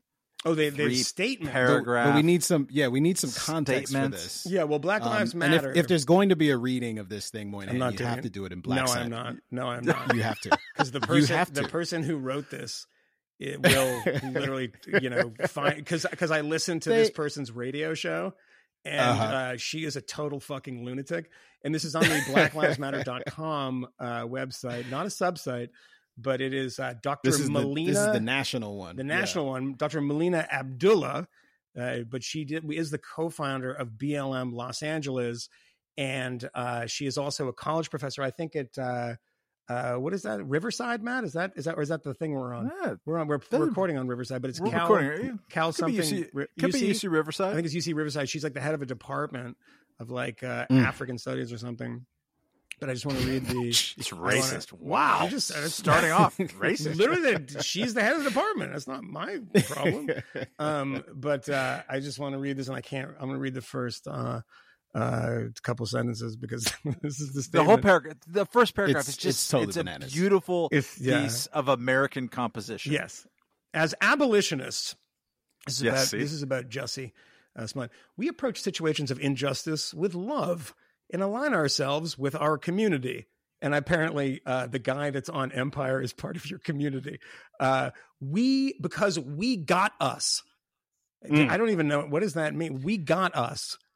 So let's be clear. I like the fact that there's something completely unclear. It's a blackism. Okay, great. I guess I'm not part of the community because you're not part us, of the culture, which is confusing. Is followed by we all we got. Yeah, okay. So let's be clear. Because she at least is acknowledging that she hasn't been clear so far. We love everybody in our community, even Camille Foster. That's not part of it. She didn't say that. It's not about a trial or a verdict decided in a white supremacist charade. Oh, wow. That turned. It's about how we treat our community when corrupt systems are working to devalue their lives. Keep in mind, people, this is about Jussie Smollett. Lying his fool ass off. Some liar. In an abolitionist society, oh my God, this trial would not be taking place. I'm sorry.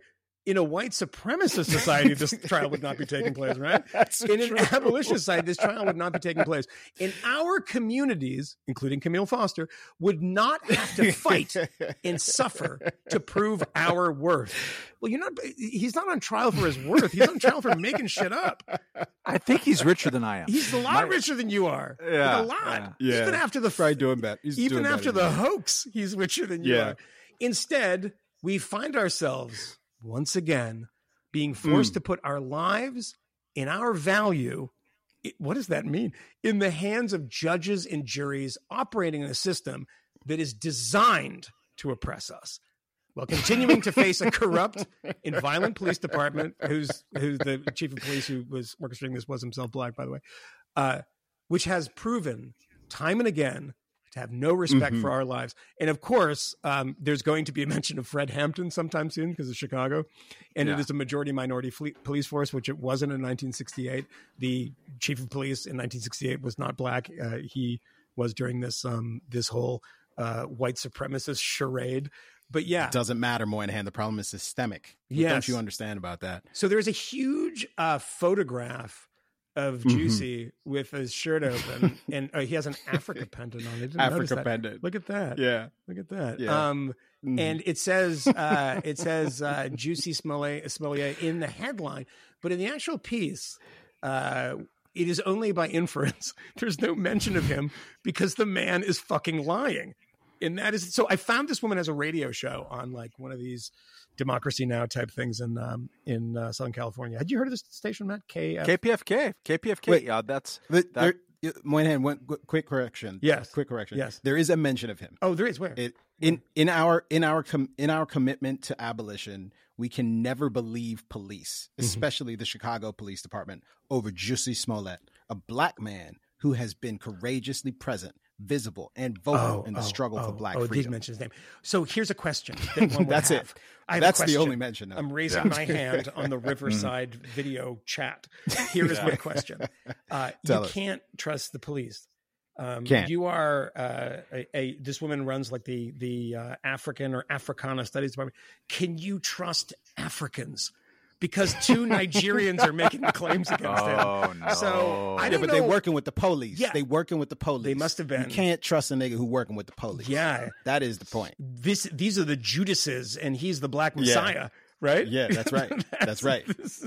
He's the Fred Hampton, and they... Wow. He's got on the Africa pendant. I ain't seen them in no African pendants. Yeah. In fact, I saw one of them in whiteface. Yes, and one of them dressed up like a Roman soldier at a gay pride parade. He seemed like a hateful person to me. Yeah. I don't know. And for the record, this... his being in whiteface, I believe he was dressed up as the Joker. Doesn't make a difference for Halloween. Context doesn't matter, Camille. That's what the New York Times told us. I would just like Baquet told us. I would like to give a shout out to my neighbor. I sit in this sort of sunken basement office here with a tiny postage stamp window. And for some reason over the last couple of weeks, neighbor's been using the backyard that I don't have access to absolutely smoke all of the pot. Yeah. And it's been like starting earlier and earlier, but also like late at night here too. And it's very helpful for peace of mind. No, I read that statement, Moynihan, as an editor. And I just think that's a lot of words when you could just use two, which is motherfucker lied. Yeah. He just lied. Yeah. He just so very obviously lied. She's a coward, though, because she's a coward because she knows that on the blacklivesmatter.com website, which pays its bills from the checks and Venmos from credulous liberals in Brooklyn, that she can't come out and say it. But I was saying that KFPF, whatever it's called, the Khmer Communist Radio is on California. KPFK, Pacifica. It's a Pacifica. Manny Klausner used to have a radio show on that. There you go. Fun fact. It's gone downhill since. So she has a radio show, and the last one was her And I found the podcast of this. It was her and Harry Belafonte's daughter, Gina Belafonte. Because her father has been so right about so many things in the world, like Chavez and Castro, and they go on, and like she is explicit in they are lying about him, and he was beaten up, and they're not even looking for the perpetrators. And I'm like, this fucking woman sounded like OJ at this point. Like, got to find the real killers who are not Nigerian, and there's no mention at any point. And so she goes on this. It's really something to. She goes on and starts talking about this guy, Jelani Day. Have you heard about this case? Some guy who ended up dead. Well, of course. He ended up dead. He found him in a river or something. And his parents had a thing at the Rainbow Coalition with not Jussie, but Jussie the other day, saying like the FBI has to get involved. And she refers to this is how crazy these people are. And when you're outside of this world and see some things on Twitter here and there, or see a Black Lives Matter statement, you're like, oh, that's funny. And then you realize when you listen into their world, like they're lunatics. They're like conspiracy-minded lunatics. And she refers to this Jelani Day. This kid was found dead. There's no evidence of anything. And she says it's a contemporary lynching. And that the authorities said that his body had decomposed and had been like parts of it had been eaten. This is according to her, been eaten by turtles. But she's like, no, his organs were missing. I was like, oh, wow. Oh, no, this person who is a professor at, I think, UC Riverside is literally going the organ stealing route. The Albanians in the bathtub. It's like, oh, my God. And then she starts talking about the woman's who's in Minneapolis who grabbed her taser, grabbed her gun and shot the kid. And she's like, they pulled him over because he had a air freshener hanging in the, like, can you believe this? They have strings on them. That's what they're for. It's like, yeah, I think they did mention that, but he also had expired tags, which was another thing that and does that matter? Well, yeah, it kind of does, in the sense that you realize how these people operate in the world, in which they just jettison so easily anything that is just incompatible with their vision of the world. And it's so bananas. You have to listen to this woman talking about Jussie and saying like he's just been set up. It's an incredible setup that's been happening by these white supremacists. And I'm like, this person isn't a random kook. She's a random kook that is like a tenured professor at a state, like at a UC school in California. This is the type of people that teach there. Can we make this about Donald Trump for a second? Sure. Which is to say, in the craziness, the weirdest things that Trump would do and say, at some point you began to suspect, like, the point of the exercise is to make people repeat stuff that they know isn't true. Yeah. And Jussie Smolier's story is so just facially unbelievable. It's everything unbelievable. Who knows if he's going to get rung up or not? I don't want to see the guy go to jail. I don't like people being in jail. I would like to see him judged by a court to be a motherfucking liar, because he is. But it's so facially untrue that people must at some point rally around the lie as an exercise of both power and in-group solidarity. Like, oh, you're that crazy? All right, you're on my team. Or you'll do what I say. How do they explain the video of the Nigerian guys buying rope and masks? That's COINTELPRO shit, man. That they were set up. Listen, you're into what you're into. It was obvious that they were buying that for a sexual encounter with him. Jussie. With Jussie. Yeah, because they claimed, isn't that the claim? It all went sideways. How is that, Camille? I think you've been reading a bit more about this than I have. What is the argument? Because he said oh yeah, we had gone to bathhouse together and I jerked a guy off, or we jerked off. Yeah, well, what is the argument? He's saying he was having a sexual relationship with one of the brothers, but then the other brother, when he finally met him, was weird, and it was like he was embarrassed by his relationship with Jussie. So somehow or another, the combination of they agreed to this stage one Nigerian man being gay and not quite being gay enough created animosity, and they perpetrated this horrible act against Jussie and are now lying about it. And they were doing it because they were planning to extort him for millions of dollars. Again, it's not clear that there is any evidence that's been brought to bear by the defense attorney in this case. They are doing everything they can to create some sort of reasonable doubt. So the homophobia defense is the 2021. It's both a gay Nigerian and the homophobic Nigerian. Who are like, you have both of them. We're like twins. They didn't. He's like, I hate my twin brother, but I don't know what that is, like Jesse Jackson voice. But so that, just to be clear, the homophobia Nigerian twin defense. They're also con men. The defense attorney's argument is that they are con men. Okay, and that's what the jury needs to keep in mind. These Nigerian gay homophobic con men. So this is the same argument as Nicole Brown Simpson owed drug dealers money or something, right? This is that one. They also use only more evidence of Jussie's guilt. Yeah, there's also more evidence that at least she did a bunch of cocaine. I mean, good Lord. The defense apparently in the closing statement said something along the lines of, look, do you think he'd be stupid enough to stage a fake hate crime in Chicago with MAGA people going after him? And yes, the answer is yes. Lean into the microphone. Yes, sir, I do. I do in fact believe that he would be that stupid. Look at him. He's a moron. He's a complete fucking moron. Look at his face. He's a moron. He thought he would get away with this. His excuse was getting a Subway sandwich in the middle of the night in Chicago, and it was negative 55 degrees out, and he got a foot-long tuna sandwich. That doesn't make sense. He was doing dry runs. Yeah, he was doing dry ones. Recon. Do you go with the tuna? He wrote the brothers. He was writing them checks. Yeah, like, this is traceable, motherfucker. Yeah. What are you doing? They were training me. It's like, looked a bit soft. This is 2019. Yeah. Give them Bitcoin. What are you doing? Do you go with a tuna at 2 a.m.? Yeah. Of this all the is things, crazy. I might go with turkey or something. I'm making up the tuna, but he looks like he'd probably get a tuna at that point. Yeah, I think so. Unbelievable. So homophobic. It's weird. I don't know. Maybe it is. I'm not even sure at this point because nothing is real anymore, Matt. I mean, the thought that I always have in the midst of these ridiculous controversies, and granted, the Jussie Smollett thing is definitely a controversy. He's a liar. It's embarrassing for him, humiliating for anyone who believed him and who came out publicly supporting him and insisting that we ought to pay attention to the story. Do.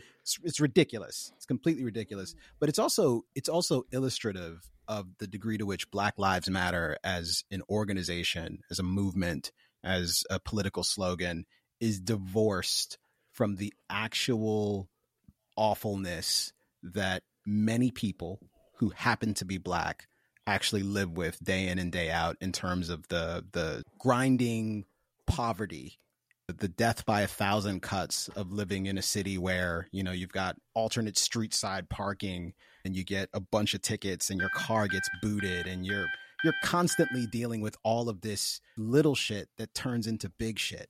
The reality of daily violence, the shootings in Chicago that are leaving kids dead routinely, homicides that go unsolved. These are egregious things that an organization like this could address itself to. 32 people were shot in Chicago this weekend. 32. It's just crazy. And then by the way, crazy. I was looking this up. There are two stories beneath it. Top one is 9 were killed, 32 people shot this weekend in Chicago. Then there's a story below it. 3 people shot on Monday. Story below that. 4 shot on Tuesday. I mean, so we're talking almost 50 people shot over a 3-day period from this weekend to Tuesday. And one of them was a 71-year-old man who was shot in Chinatown in Chicago. This is insane. It's not like living in a war zone. It is living in a war zone. It is absolutely living in a war zone. It's heinous, and that could be the focus of a political movement. But that's not really what this is about. This is a middle management, upper management revolution. This is a movement for people who are already well established, who are elites in their own right, and who defend their own kind. And in many respects, Jussie Smollett is a representative of that particular strata of the community. When they talk about him as a member of the community fighting for us, all we got is us, all of this nonsense rhetoric, defending an obviously guilty man, white supremacy, the system lies, the police lie. It's completely obscene. I hope that is what stands out to people. I don't care, if Jussie Smollett goes to jail for 3 years. In fact, I would prefer that he didn't go to jail for 3 years. I don't really wish that on anyone. But if he really wanted to avoid that outcome, there was an easy way to do that. Don't make up a fucking hate crime. Yeah. Don't do it. Don't pretend to be lynched and go on television and lie about it. Or at least and think when it you're through asked, if you're going to. I mean, that's just the when part your that ass offends gets me caught, so just much. admit it. Just like, how did you not Jeez. think this thing through? Like, are you really that fucking stupid? And apparently the answer is yes. What do you think would have happened if, because we remember that he actually got off. Kim Fox, who I believe is the DA at the time in Chicago when this was all playing out, she ended up, like, the case goes away. Yeah. Like, it just goes away. He gets off. And when he comes out and he faces those cameras, it seems like he kind of had an opportunity there to apologize, move on. But he was defiant. Still is. He was defiant, and he was insisting that he had been done wrong and that this was victory for him. Had he been quieter, do you think maybe this thing would have just gone away and it would have been okay? Or does it probably end up turning 100%. around and he gets prosecuted? The whole reason that this is interesting, I don't give a fuck about him. I don't give a fuck about this case. It's the only reason I care about it is because it's funny, number one. And number two, it didn't happen. If it actually happened, it wouldn't be funny, but it's funny because it didn't happen. And It would number be terrible if it happened. Yeah, it'd be terrible if it happened. And number two, because it tells us so much about like how people's brains have been completely poisoned. I mean, you see him on the stand and he's just talking in these phrases that he knows that resonate with people in 2021. Like, you can't say that word. That's an offensive word. It's like, dude, you're on trial and you might go to prison. Like, why you're policing this woman's language because it's performative, right? And because the whole thing is like, I don't trust the police in America. It's like, motherfucker, you knew the police would respond to this in the way that they responded. That's why you did it, you piece of shit. Don't fucking pretend that it's full of like, white supremacists when there's like most of the police force in Chicago is not white, number one. And number two, because you actually engineered this because you knew that they would respond in 2021 the way that they did. They would literally put 30,000 detectives on it as like people are getting mowed down, 10 minutes away in the south side of Chicago. And you're taking up all the oxygen because you're a fucking entitled, pompous little prick who is mad that the original fake note didn't do, people are like, well, we don't know. That one might be real. It's like, yeah. The one with the scribbly lines. It's all fake. Is, by the way, you make the scribbly lines because you don't want people to identify your handwriting. People who are like random person, like in Saskatoon, doesn't give a fuck. They're not trying to hide their style of writing because it's never to be traced back to them. Number one. Also, not watching Empire. Yeah, no, yeah, Don't give a fuck. yeah. That's the other thing. They don't care. They don't get like that was the the Chappelle thing is like these MAGA people watch Empire. Like, no, they're not watching Empire. Nobody. But yeah, like that. The whole Nobody. thing is operating. You fake this idea that nobody cares about you because of who you are and because of your identity, two identities that people don't care about. When in reality, you fucking did this whole thing because people care about that, because people react to that, because everything that you're saying on the stand and your, dwindling band of defenders actually say is untrue. It is not true. People do not walk away from this. They treat it very, very, very, very seriously. Too seriously, in fact. Imagine how much money that he was making at the peak of his earning on that television program, and imagine what I don't know what that money is. Is it 500,000? I don't even want to Google it. I don't even want to Google it. I don't want to know. It's a real amount of money that I will never make in my life. Go ahead. Imagine that's your salary, and you're young and you're handsome, youngish and handsome-ish, and you feel like that this thing is the next career play. What kind of like mangled shit is in your brain? Like, what are you after at that point? You've got a successful career. What are you doing? Mm-hmm. It's actually pretty like sad and awful. And he's now had a protracted 2-year stretch of just lying to people in a really embarrassing way. I mean, probably Chappelle cut him down better than even the courts eventually will, although with a little bit less power. But it's just like, it's obvious that you're bullshitting. What are you doing? And why? Hollywood Reporter says he was making, in the last season, he was making $125,000 an episode. Wow. That's a lot of money. So a few episodes per year. So that just a few. Starts to become real money at some point. But no, that's a real weird question. Why would you do that if you're making $1 million a year, $2 million a year? Really?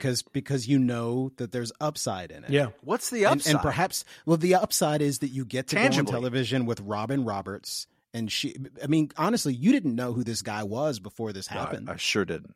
After it happens, he's a household name. He's on television with Robin Roberts, and she isn't the least bit skeptical of this absurd story. And by the end of his telling this story, with some of the worst acting I've ever seen. I mean, it was total bullshit. I come really hard at 45. I think that's why they targeted me, because I talk a lot of shit about the president. And by the end of it, exactly. That's another one of those Twitter things. Yeah. Thank you so much. You're so brave. Yeah. By the way, even if it was real, he wouldn't be brave because he got beat up. Fight back, motherfucker. You lost. Yeah. You lost. And by the way, the back of the envelope calculation, if he's in every episode of the season, he's bringing in 2.25 million a year. And I mean, look, the shit is so potent. It's so potent that there are still people defending him publicly. Yeah. That even after this debacle, after all of this embarrassing nonsense came out and it was clear that he was going to have to go to court and fight this, Mark Lamont Hill is like interviewing him and is agreeing with him publicly and is not challenging him when he says, I didn't lie. Obviously, I was attacked. That this is terrible. I mean, there are people who will do this, and apparently Black Lives Matter, as an institution, as an organization, or at least the leadership, is willing to defend him now, even now. My favorite thing his calculation was right. My favorite thing in the trial, there's value in it, was with the disappointment he apparently expressed when he realized the camera was facing the other direction. And he was like, "What? No, really? I saw there's a camera there. Oh fuck, it was the other direction." Man, that recon, we did a really shitty recon. Yeah. Anyway, Jussie Smollett, I hope you're vindicated and the world knows the truth about the racist, homophobic Nigerians that you're also having sex with and are also black. Oh God! I don't know, man. Last thing before we get out of here. When I was in New York, and I was getting my third haircut in 2 weeks because I was just so enjoying being around Ray, the only guy I trust to give me a fade in New York. Ray's barbershop down in the financial district. Go see Ray. Go see Ray. Tell him Camille sent you. I heard Bill de Blasio's voice, and I heard him announcing, "Damn it, sweeping mandates, a preemptive assault on COVID." In response to both the Delta variant and the Omicron variant, and acknowledging that, the Omicron thing is not really a problem for us yet, but we need to take bold action because we can't allow COVID to hit us again. So they put in place a mandate requiring all private employers in New York City to have their employees vaccinated.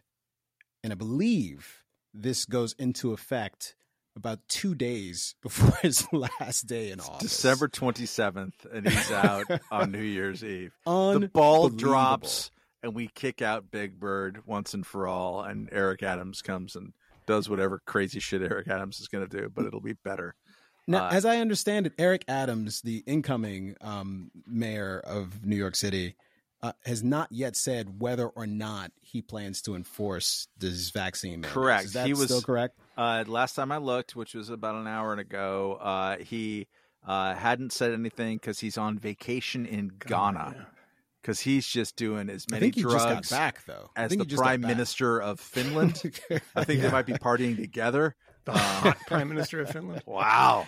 Yeah. Wow. Yeah. Is that true? Are they really partying together? No, but they're not. But let's start that rumor. I'd be partying. Oh my God! Yeah. As Iowa Hawk I am the mayor of New York.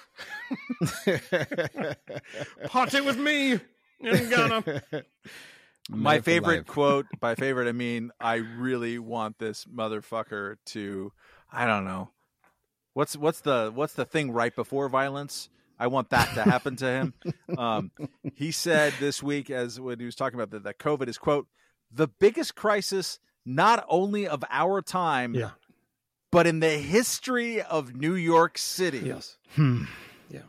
That's what Bill de Blasio said. The biggest biggest crisis. The biggest crisis not only of our time, but in the history of New York City, he says. Yeah, I don't think that's true. In the 21st century, he said that. Yeah. Some other crises in New York City history. I'm racking my brain. Yeah. Moynihan, do you remember anything else that happened in the 21st century in New York City that might be perceived as a competing crisis? No, I'm not familiar with that. Yeah. If you can find one, I would be happy to look at the evidence. But as far as I know, nothing happened that I'm aware of. I'll get some Riverside professors on that one right quick. It's fucking appalling, and he also phrases this as like, well, we need to do this now, right? And it's not just the vaccine mandate on 184,000 private employers.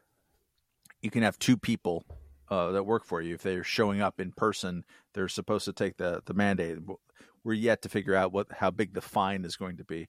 Not only doing that, but like 5-year-olds have to show their second vax. Right. Yeah, that's right. One's not going to be enough. They're going to have to show their second shot in order to like go indoors and do anything of fun or value.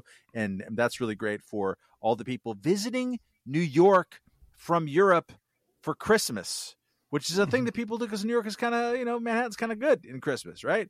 You can't vaccinate 5-year-olds in Europe, you stupid motherfucker. Really? You can't. Like, there's a couple maybe countries, but generally speaking, you can't do that. So they're going to be in violation of the law. And he says this, that he describes it as an incentive for people. And he also says that we're doing this so that we, because we just can't go back to lockdowns again. So if you just accept this, then that, we'll be able to avoid the really bad thing. Here's a great way of really fucking with people. A vaccine mandate to, for private sector jobs, for restaurants, for, Broadway shows, whatever it might be. When in October, I think that these numbers have moved a tiny bit, that Black New Yorkers between the ages of 18 and 44, only 28% are fully vaccinated. So 18 to 44, these are people that can work. Fully 75% of them won't be able to go to a job. That was in October. Those numbers have moved, maybe. But if you look at the numbers, and I have the New York City website here. This is the vaccinations by demographic group, race and ethnicity in New York City. Total fully vaccinated, 49% of Black New Yorkers, 62% of Hispanic New Yorkers, and 56% of white New Yorkers. So that's barely over 50 and just under 50 for Black New Yorkers, barely over 50 for everybody. And saying it's gone up since then. No, this is actually today. This is right now on the current data on the New York City government website says fully vaccinated, at least one dose, 71% Hispanic, 61% of white, 55% Black. But if fully vaccinated, 49%, 62%, 56%. Wow. That's, Asians are 84%. Native Americans are 97%, by the way. So that's which has been true throughout and everywhere. It's interesting. Yeah, that's not a ton, right? So, if you have 70%, total, I guess, 71% female, 68% male, that's still a ton of people. And particularly in, minority groups that you're often talking about, people that you want to focus on and protect and give extra, particularly when you're talking about COVID, that has been the language. And right now, that language should apply to this, because that means that, young Black New Yorkers, almost 75% or 70% of them would not be able to work under a city vax mandate for private employers. That's huge. Unbelievable. That's astonishing. It's unbelievable. And so, Adams is going to if he does nothing, you can blame it on de Blasio. But I think my own opinion, he really can't, though. Yeah, I mean, you own that shit. Well, if you drop that anything. and it fucking goes into effect on the 27th. I mean, come on. Yeah, man. But it's unbelievable. What you can do is you get a freebie right here to reverse this and to say, look, all of these people, we should not put them out of work. It's been hard enough. It's been hard enough in the economy of New York, et cetera, et cetera. Omicron is a lot of heavy breathing. Everybody should be vaccinated. But this is not the way of going about doing it. That seems to be an easy one for me if he would do that. There's some element, and I saw this when our friend Carol Markowitz wrote a column for Fox News and also went on I think on Fox somewhere, talking about she has decided as a Russian immigrant who loves New York to death has decided to move to Florida with her 3 kids, and it was a heart-wrenching move, and it's because of COVID policies, especially having to do with schools and kids. But I saw the reaction to that, including by people who are friends of mine, at least one friend of mine in California, like a lot of friends in California, like looking quickly for the, like, can we just say that she works for Fox and therefore loves MAGA, so therefore it's her fault kind of interpretation, which is really not clever and not very humanistic or individualistic. There's this sense now, I think, among people like de Blasio, and I've been spending today looking at all of his various quotes in talking about this and defending it. At some point, like, there's a class element of this that's just really thick. It's people who are just almost taking pleasure in dictating life kind of changing decisions on people for whom they don't fundamentally have respect. Yeah. And like, there's something wrong with you. And if you don't, and I get this every time, you know, Los Angeles is on the verge of kicking out 34,000 students from its school district, which is close to, it's like 8% probably of the students, because they're requiring a vaccine mandate for them, and they've already missed some deadlines. Those students are all going to go into remote learning. It's going to be a catastrophe. We know that remote learning is terrible. These students are predominantly poor and minority, and so their outcomes are going to be awful and terrible. And I'll write about this, and people from California will say, why don't they just take the vaccine? Like, people have their brains have broken. There's no empathy at all. Oh my God. About, like, and also no historical sense of how fast did we go from, hey, there's a polio vaccine, to, hey, you can't go to school without it. It wasn't 6 months, dude. It wasn't 4 months. It's also we've placed so much power in the persuasion of the government to show us the way, whether it's the Cuomo press conferences, the constant Fauci stuff.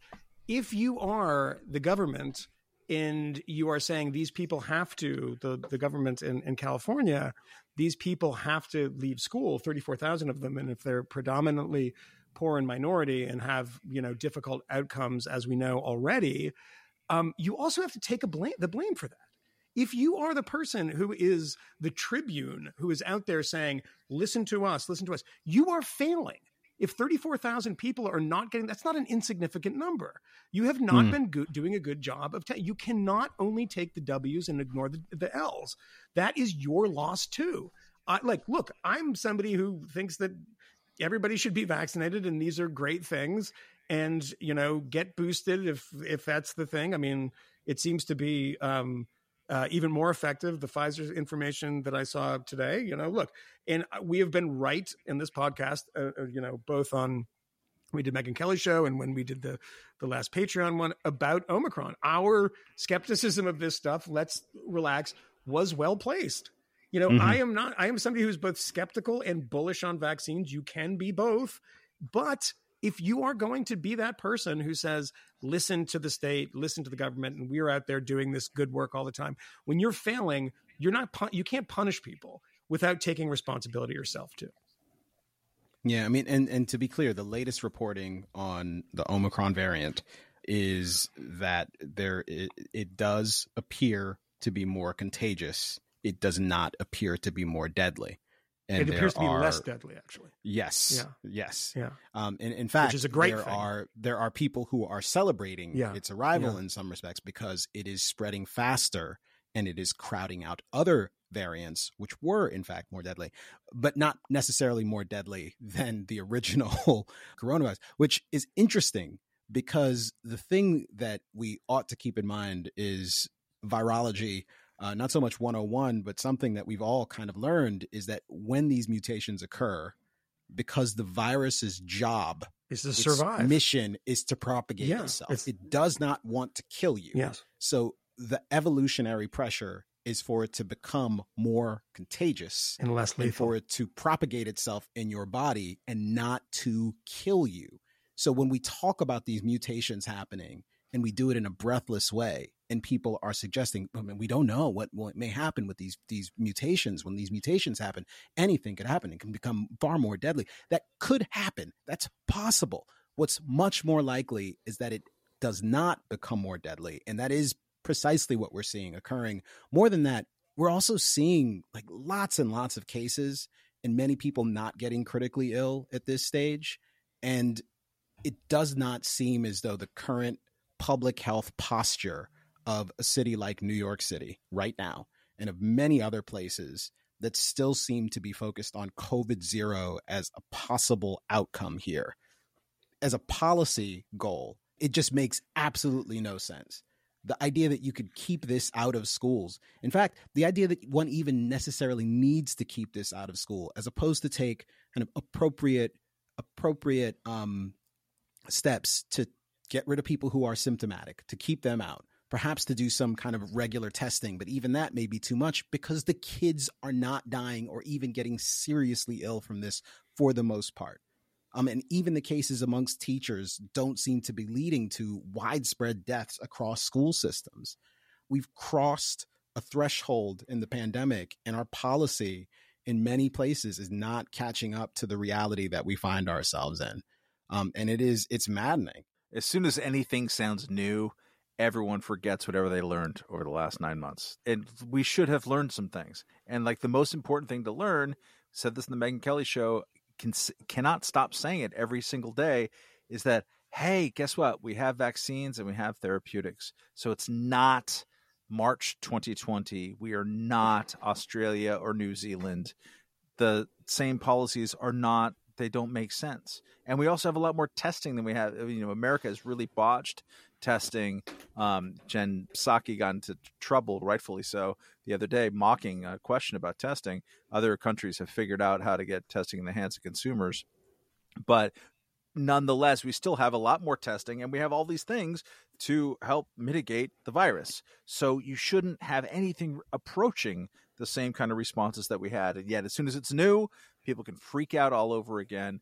And what's happening is that it's driving people out of the areas where those freakouts are likely to be the most concentrated. Right now, we're seeing this wave of New York Times had a piece today that was appropriately tough, talking about all these like public school Friday off closures now because parents or teachers are really stressed out.